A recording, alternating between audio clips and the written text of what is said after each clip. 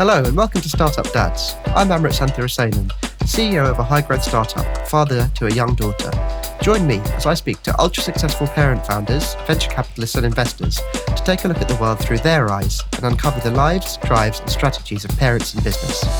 We're here to show you that you can grow a thriving business and happy family at the same time.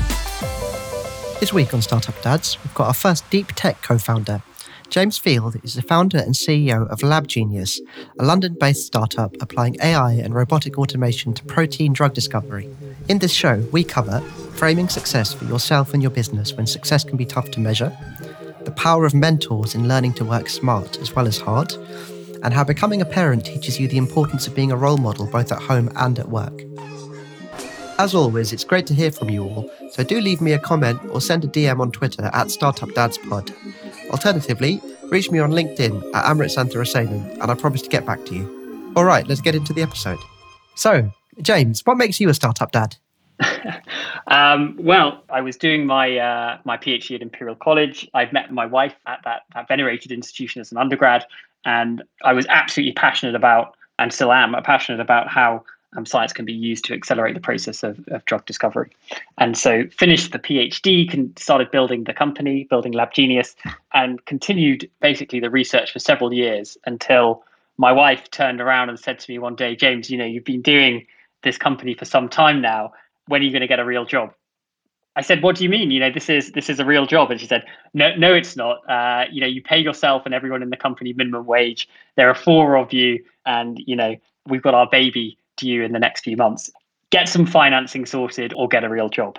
And so that was really the kick up the arse that I needed to go on that first growth journey of how do I go from being a bench scientist to start to understand how companies are built and how they fit together.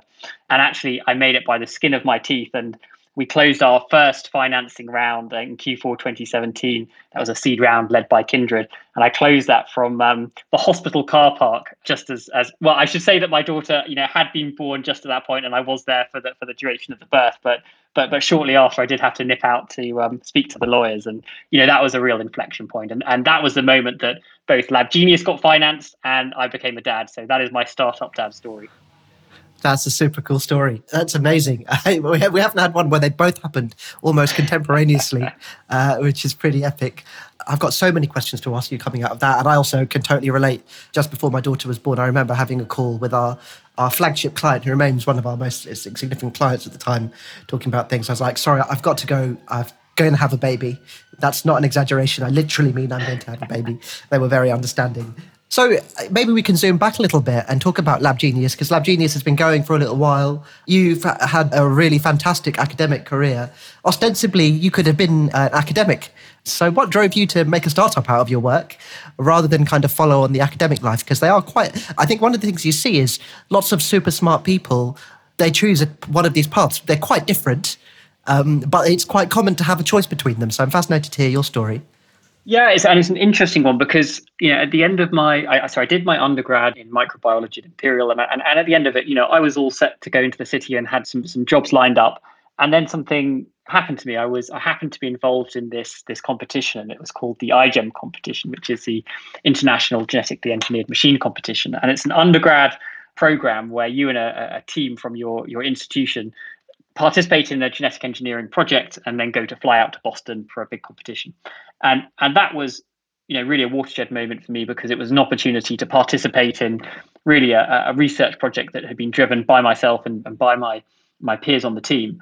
And I really never looked back after that. And I was, as I say, very lucky, because that sort of springboarded me into a master's for systems and synthetic biology at Imperial, where again, I had this amazing opportunity to conduct an independent research project. And at the end of that, I had an amazing mentor and PhD supervisor who essentially said, James, I'm going to give you 4 years to go away and do whatever research you like and come back at the end of it and let's see what you've done. And so through that lens, it was actually quite an unusual set of opportunities to have as a graduate student and a PhD student, where really I had such freedom to explore different things intellectually and run my own projects. And then at the end of a PhD, typically you reach that point where you have to do a postdoc in somebody else's lab, and you're very much sort of working under their direction in an area of interest for them. And I thought, this is the point now which I can continue my independent research career, albeit through a startup. And that made sense for a few different reasons. From a kind of technical perspective, the brilliant thing about starting a deep tech company is that you can amass sufficient resources to combine several disparate technologies in a way that you'd never be able to do in the context of an academic institution. Quite often the way that a university is put together is sort of siloed by department. But one of the driving factors of Lab Genius is we sit at the confluence of several disparate technologies. So it made sense to pursue that through a different vehicle. And, with the world being what it is now, there's a lot of capital available to do something like that. So structurally, a startup made sense. Financially, a startup made sense. And it gave me an opportunity to build something as well. And the last thing I'll say on that front is, at the time, people said to me, James, why don't you just sign up for a postdoc? Why are you going out and starting a company? And I actually did an evaluation of the risk profile of those two different endeavors. And the challenge of if you do a postdoc is that you're on a fixed term contract and a bank is never going to grant you a mortgage. So actually, even on paper, it was less risky for me to start a startup than it was for me to do a postdoc. Maybe that says a lot about the current state of academia, but actually it represented both an opportunity with a bigger upside and one with more short-term stability as well. That's absolutely fascinating. And as you say, I think that's an insight that most people would not naturally gravitate towards. I think when you frame it in that way, you think about the potential upside, that makes sense. So I'm interested, James, deep tech startups are really fascinating because one of the things that I often think about with our business, HX, is we're an enterprise technology company. Like we have clients, right? We sell clients, and I know clearly there are applications to your product, and that's the sort of thing that can happen. But it's much more measurable and incrementally kind of accessible when it comes to progress. And so, how have you how does one in a deep tech startup measure progress? And candidly, how do you, when it's difficult to make progress, how do you manage your motivation and manage the ebbs and flows that are inevitable in a startup? When actually it can be really hard sometimes, I expect, to know whether you're making progress or not. It's a great question. It's a big question as well. So I've kind of grappled with a similar thing, a similar way of trying to understand my own business, trying to understand the field as an angel investor as well, and then even trying to communicate what we do to potential investors as well. And the way that I kind of frame it in my mind is that I think of different businesses as having different sized unit operations. As you say, maybe you're an enterprise SaaS business. The unit operation is really nicely defined. You have an input, you have an output, and really, can you hit scale? How many customers can you have? How many times can you run it? There's a lot less ambiguity. There's an opportunity to iteratively refine and scale that as a thing. The challenge of a deep tech company, as you say, is often your unit operation might be huge. And in the case of drug discovery, one might argue that unit operation is a 10-year process from inception to taking that molecule into the clinic. And so, how do you say to yourself, yes, we're going down the right path, we've made progress, we're creating value, etc. It is actually quite hard to do, and that has a number of implications. One of the implications is in terms of building company culture, in terms of building a team. You have to draw those lines. You have to state up front, hey, this is what success looks like. But it also means that the business itself has a greater deal of inherent ambiguity. And so that really means that the people who thrive most in a deep tech company are those who are comfortable operating in an environment where, things aren't black and white. You have that high degree of ambiguity. And that's sort of been quite impactful in terms of shaping our thinking around how we build and scale the company. And then in terms of the investors that we interact with, one of the challenges that we ran into there is very, very early on. When we first tried to raise money, we went out and we spoke to investors who, would fall under the umbrella of, your typical SaaS investor. And they said, hey, what you've got is an interesting approach. Can you scale it in the cloud? And this became sort of an ironic thing that we just kind of, every time we met an investor who would say, hey, this is interesting, can you scale it in the cloud? You would immediately be saying, okay, right, this is not the right type of investor. And it wasn't really until we met Kindred, and I know you've had Layla on this show and spoken to her, but somebody who had a deep background in genomics and deep understanding of the underlying technology, we're able to have a sensible conversation around the direction of the company and the types of capital required. Now, one thing I would observe is that over the past 5-7 years, the funding ecosystem within London and Europe has changed dramatically. It's not the case now that all tech investors are SaaS tech investors. You have this emergence of highly sophisticated frontier investors who are really smart about the way that they look at these companies. And as a consequence of that, there's a huge number of these companies now being financed at seed stage and beyond.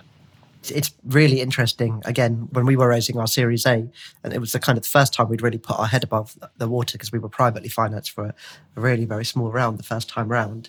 It's been fascinating to look at the investment landscape, and for better or worse, I think if you look at investors right now, I think that there's never been a more active investment, hasn't been a more active investment time in a very long time. But it is great, to see the emergence of people who can see what you do, particularly as something that is investable and something that doesn't have to have, can you scale it in the cloud? I imagine that's got to be a joke you probably made sarcastically to yourself after a little while, because that's a frustrating thing to hear, I expect. Well, I mean, I will just jump in there and say, a real danger there is, as a recent grad, you speak to all of these investors who you hold in very high esteem. And when you hear 10 of them, in a row say, can you scale it in the cloud? You start thinking, should we be scaling this in the cloud? I think luckily, I think that's not the case that you'd run into 10 people who'd say that now, but that was the case back then. I suppose that takes me around to the reflection I had in the question I was going to have. So how do you frame what you do in your head in terms of the progress you want to make? Because I think that's a question that I have. Again, I'm not trivializing what I do, but I think, I love that phrase, the adaptation of I think it's a Tolstoy or Dostoevsky phrase that all startups that fail are similar and the ones that succeed are all different. Right. And I know that HX has its own challenges that I have to think about. But that being said, there's much more of a playbook for me, I think. When I look at what HX does, when I look at, or I try to wrap my head around what LabGenius does, how do you frame success for yourself? I know that's an open-ended question, but probably one you think about a lot. Yeah, well, I guess I'll touch on first, what does success look like for the company? How do we frame in the company? And then I'll tackle it on a sort of personal basis. With a deep tech company, you're simultaneously grappling with technical risk, operational risk, scientific risk, commercial risk, etc.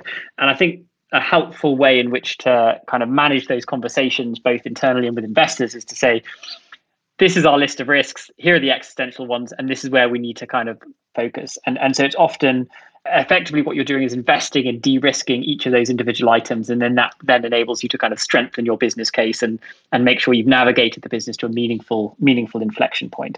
But again, to be able to have those conversations, you have to have that sophistication with your investors, with your non-exec directors, to really get into the meat of what that means. So that's how I look at the business internally. And the reason that you need to do that is in a drug discovery company where you're looking to develop your own molecules, you need to raise hundreds of millions from the markets to do this. And maybe in a typical SaaS business, you've got the input of investment, then you've had some process and you have revenue and it all cycles back. But in a company like this, all you're doing is taking cash and really converting it to drugs. And then there's that big question of, will those drugs actually do anything in the real world? So it's a much harder thing to evaluate. So that's how I think we try and look at success, at least in the short term through the business. Over the longer term in the business, once we've ingested more capital and produced more assets, it can be somewhat reduced to a spreadsheet exercise, but we're still a long way off from that. I think on a personal level, the different dimensions I kind of look at there are, does what I do on a day-to-day basis bring me joy? Do I feel fulfilled?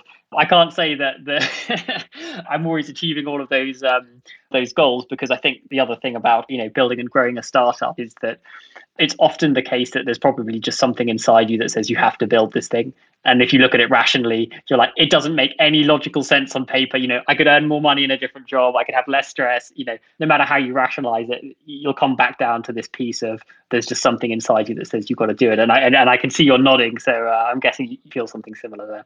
100%. That's a really great answer. And I think, the thing about having joy, it's a funny thing for founders, because I really like the phrase. So one of the founders of Databricks describes being a startup founder as doing the worst job you'll ever love. I can see you probably get what I mean there, I expect. Yeah, I mean, it captures it perfectly, doesn't it? And I think there's that tension between, the journey and the destination. It's easy to kind of set that big, bold, ambitious destination and be excited about that. But you also have to be excited on that day-to-day level about the journey as well. Yeah, I often frame for myself, because I think I have done stereotypically what lots of founders do and, frame success completely incorrectly for myself along the way.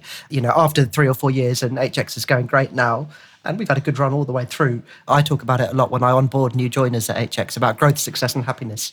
Because I think, particularly in the world we're in right now, where the big technology firms are just so astonishingly large, so astonishingly profitable, the sorts of people that would come and work at LabGenius or HX, lots of them could probably go and get into Google or Netflix and earn, 5 times what they earn here. But what I have learned is what we have been able to offer team members is the ability to grow and forge their own journey in a way that there's no chance you're doing. You join the Formula One team of technology and you're going to go and build a cog, and you're going to be magnificent at building that cog.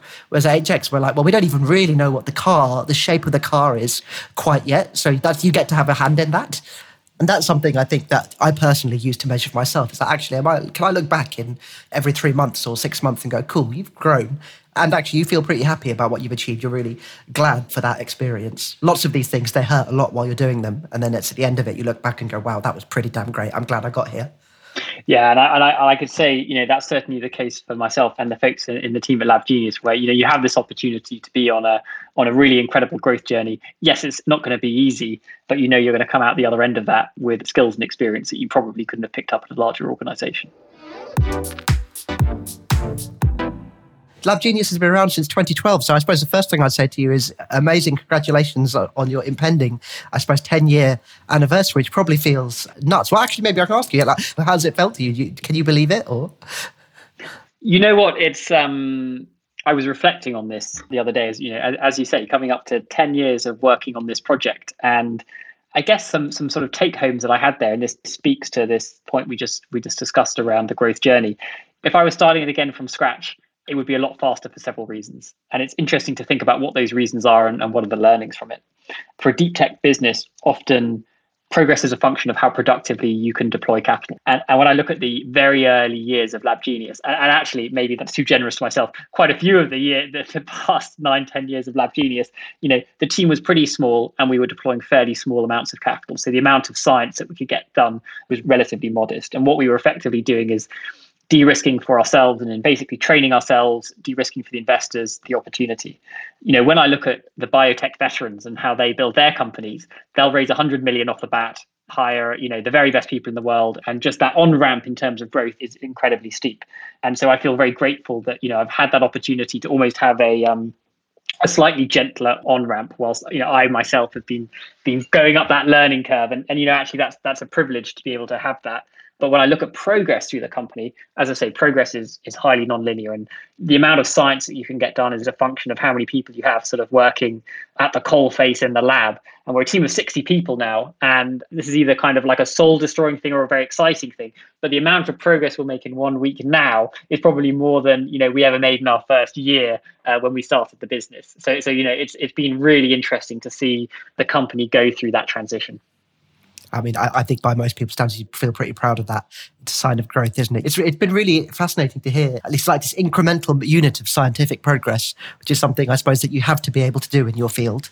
Because I think founders, often you'll hear them say, look, with this month, we made more revenue today than we did in all of 2020 or something like that. And I suppose to some extent, you're thinking about, how much are we pushing things on? It must feel pretty good to be able to say that. Yeah, and actually, the thing that I get so excited by is the fact that, for the area in which we're working in, so we're in the field of protein engineering, developing new molecules, we have definitely one of the best labs in the world for what we do. And it's amazing just to sit at the forefront of that and to, walk around the labs and to see amazing scientists designing new assays, to see the folks running the automation, to see those robots running experiments. And it's absolutely amazing, that feeling to think that you're just on that bleeding edge of science. And that's a really great opportunity and privilege. For sure. That's still the bit that personally gets me most revved up. When you can feel your company is moving things forward in a way that no one else can or could, that's a special feeling, I think. Elicits a reaction, an exciting, almost like childlike reaction in me when I occasionally see those things. So I can totally relate there.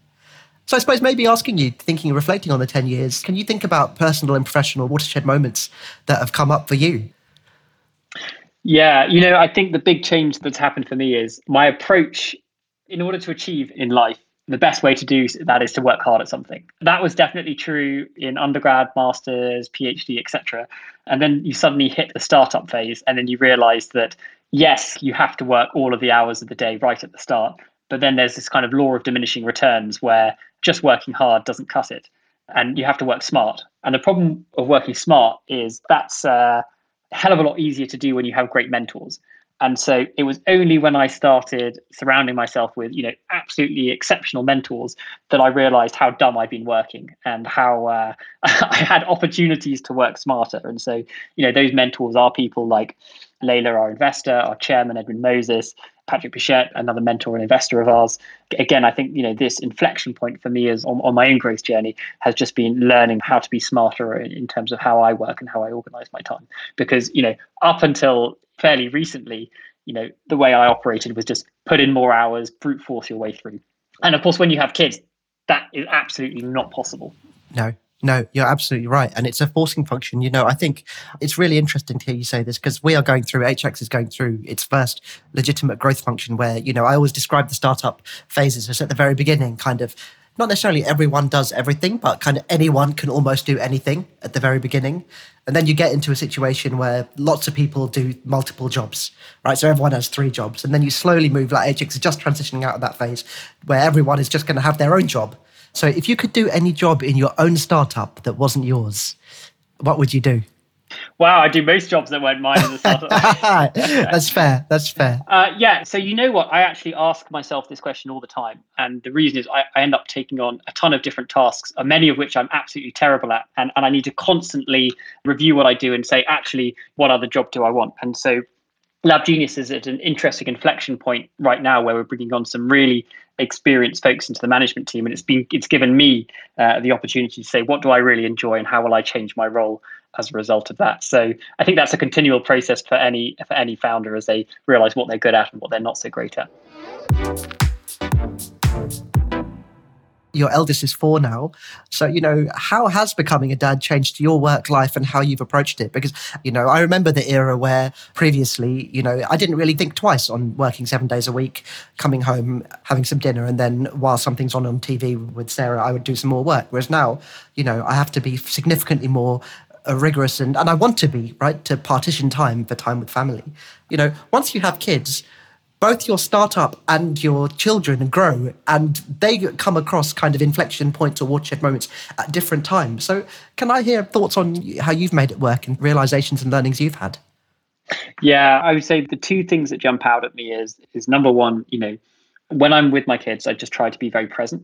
And that's actually been a huge relief in the sense that if you're focusing on being there, being present, you can't worry about work. And, I'll try and leave my phone in a different room, just trying to focus on them. And really, before I had Evie, who's my oldest, my tendency would be just half focus on a conversation with my wife while writing an email. And I call it kind of gray time where you're kind of half working, half, there. And it's bad for everybody involved. You don't do efficient work and it damages, the relationships around you. So having a kid was the very first time that I was able to properly switch off and focus on somebody else. And that was hugely positive. And then I would say the second thing was how the learnings of parenthood then reflected back on the business in the sense that, you have a kid and suddenly it's not all about you. And, just in terms of helping to manage your own emotions, to realize your child's watching absolutely everything that you do, that was actually really helpful back in the workplace as well, where, you do have to role model, you do have to control your emotions, you do have to really actually care and look out for those around you as well. And so that was something that I found really helpful. It's funny, I was talking to someone this morning about this, about, the ultimate, that was it, someone we were actually interviewing, and they talked about their son's birthday, and they were just talking about how proud they are of who their son's become. And I think something that really stuck with me, advice I got given very early as a dad, which is ultimately your children are a reflection of you. Right? They watch you all the time, right? That's the way they learn. I mean, it's just probably part of the neural network framework of training that exists in our brains, right? That we're spending a lot of time, again, you'll know far better than me, trying to replicate. They pattern match, and that's what they do. And actually, the most important thing you can do is to provide the right role model for them in the way you conduct yourself. And it's so true about how that flows through to your startup as well. But lots of people say the culture of a startup is just an extension of its founder's personality. And I shudder to think about what that looks like on Sundays, if that's the truth for me. Yeah, I mean, I think there are some great points there. And until I had a kid, it was really easy for me to kind of work really hard and almost expect the same of everybody around me. And I think it's helpful for a business, especially like ours, where equal representation of the genders in science is a really important priority, something that we need to champion. Having a CEO who will purposely be out the office at 6 p.m. so he can get home to read his kid a bedtime story, that then means that if everyone says, right, if the CEO is doing it, I can do that too. Now it may be the case that I clock on later once the kids are asleep and quietly working on some stuff, but I mean, the key message is that it's important to create and build a culture where people feel empowered to put their family first, because that's how they'll do their best work and create the most value for not only for themselves, but in the business, but also in their home life as well. I remember talking with Layla about this, that successful startups are not a short endeavor. And the likelihood is that most of your team in some way, shape or form, given that most people have kids nowadays, the mum or dad bit is going to crash into the startup bit, right? And you need to have a system that's resilient to that, because if you don't, it's going to be highly disrupted. Those great people you've had in your business, as you've been through yourself, right? Who are going through that transition from people who can throw everything at the business every hour, every day. You have to learn to make it work in a different way. So I can totally relate. Do you have any other startup mums and dads in the LabGenius family? Yeah, we do. And what's really nice is that these are folks who, I've been working with for some years, and they've gone away and they had their maybe first or second child come back into the business. And, actually that's something that's really nice to be able to relate to people. So if I'm chatting with somebody who's just joined the business, maybe it's around, how do they find managing their children? And, actually that in itself is something that's changed as well. So as the company's grown, we sort of professionalized the organization and brought in different functions. One of the tendencies there is we've actually changed the demographic that we've hired. We're hiring more people who are parents, more people who have adult children maybe. And again, I can learn from them around their experiences and how they've managed to juggle things. So it's been great from that perspective as well. For sure. I think it definitely brings you together in a way that's hard to, relate. It's a different sort of hobby to other hobbies in terms of having something in common. Awesome. So, James, what's the biggest lesson you've learned from your journey in entrepreneurship that you want to pass on to your children? My sister, I have two sisters. One of them is a sculptor. The interesting thing about her is she absolutely adores what she does, and as a result has been, quite successful through her work there. And I think I would love for the same thing for my children, to find something that they absolutely adore, they absolutely care about. The money or those things aren't important, but they become successful through just absolutely following their passion. You have so little time on this planet here for a blink of an eye. Make sure that you're just spending time doing something that you love and that you find energizing, because it's so easy, especially as a startup CEO, to get dragged into stuff that you have to get done because the buck stops with you, but it's not stuff that you write in your memoirs. This was a highlight of your life, and just be really intentional around that. Whether you're a CEO or not, it's so easy to slip into doing stuff that isn't generative. So yeah, that would be the big learning for me. That's awesome. And I couldn't agree more. Our final onboarding slide says, work hard, be kind, be useful, and have fun, right? I think it's important, valuable lessons. As long as you're doing all of those things tend to work out, don't they? Startup shout-outs. Before we close up, our show ends with our regular feature, Startup Shoutouts, where we shine a light on any people in the startup ecosystem, whether they're founders, advisors, or otherwise, that we admire. So who's your startup shoutout, James? Yeah, so my startup shout out is a man called Paul Wickers, who's a CEO of a company called Hug. That's Hug with 3 Gs at the end. And he's quite an inspiration for me. So we're both members of a community called Forum, where we meet regularly and we discuss the challenges associated with being involved in a startup. And several of the other kindred founders are also a member of that forum as well. And he's someone who's a little bit older than me, has kids, and manages to balance both, the startup trials and tribulations alongside being a really active and present dad. And so just having somebody who's a little bit further on in that journey who I can ask questions to and just hear about their experiences has been really helpful for myself. Super cool. That sounds like an awesome initiative. Well, we'll be sure to put a little shout out to him in the show notes, and to find out a little bit more, I'm fascinated about Hug with 3 Gs. Well, look, what a super thoughtful, really insightful conversation that's been. I really enjoyed it. I always joke in the show that this is my ultimate hack, where basically I just get to meet loads of really cool entrepreneurs and ask them questions about how they make it work, and then go and try to steal some of the ideas and put it into my life. Definitely got a fair few notes here. Awesome. Thank you so much for coming on the show. Well, thanks so much. And it's been a real pleasure chatting with you today. Many thanks to today's guest. You'll find links to them and their work in the show notes. It would really help us if you shared the show with a friend or colleague. So if you know someone who might find this podcast valuable, please pass it on to them. If you'd like to connect with me, reach out on Twitter at StartupDadsPod.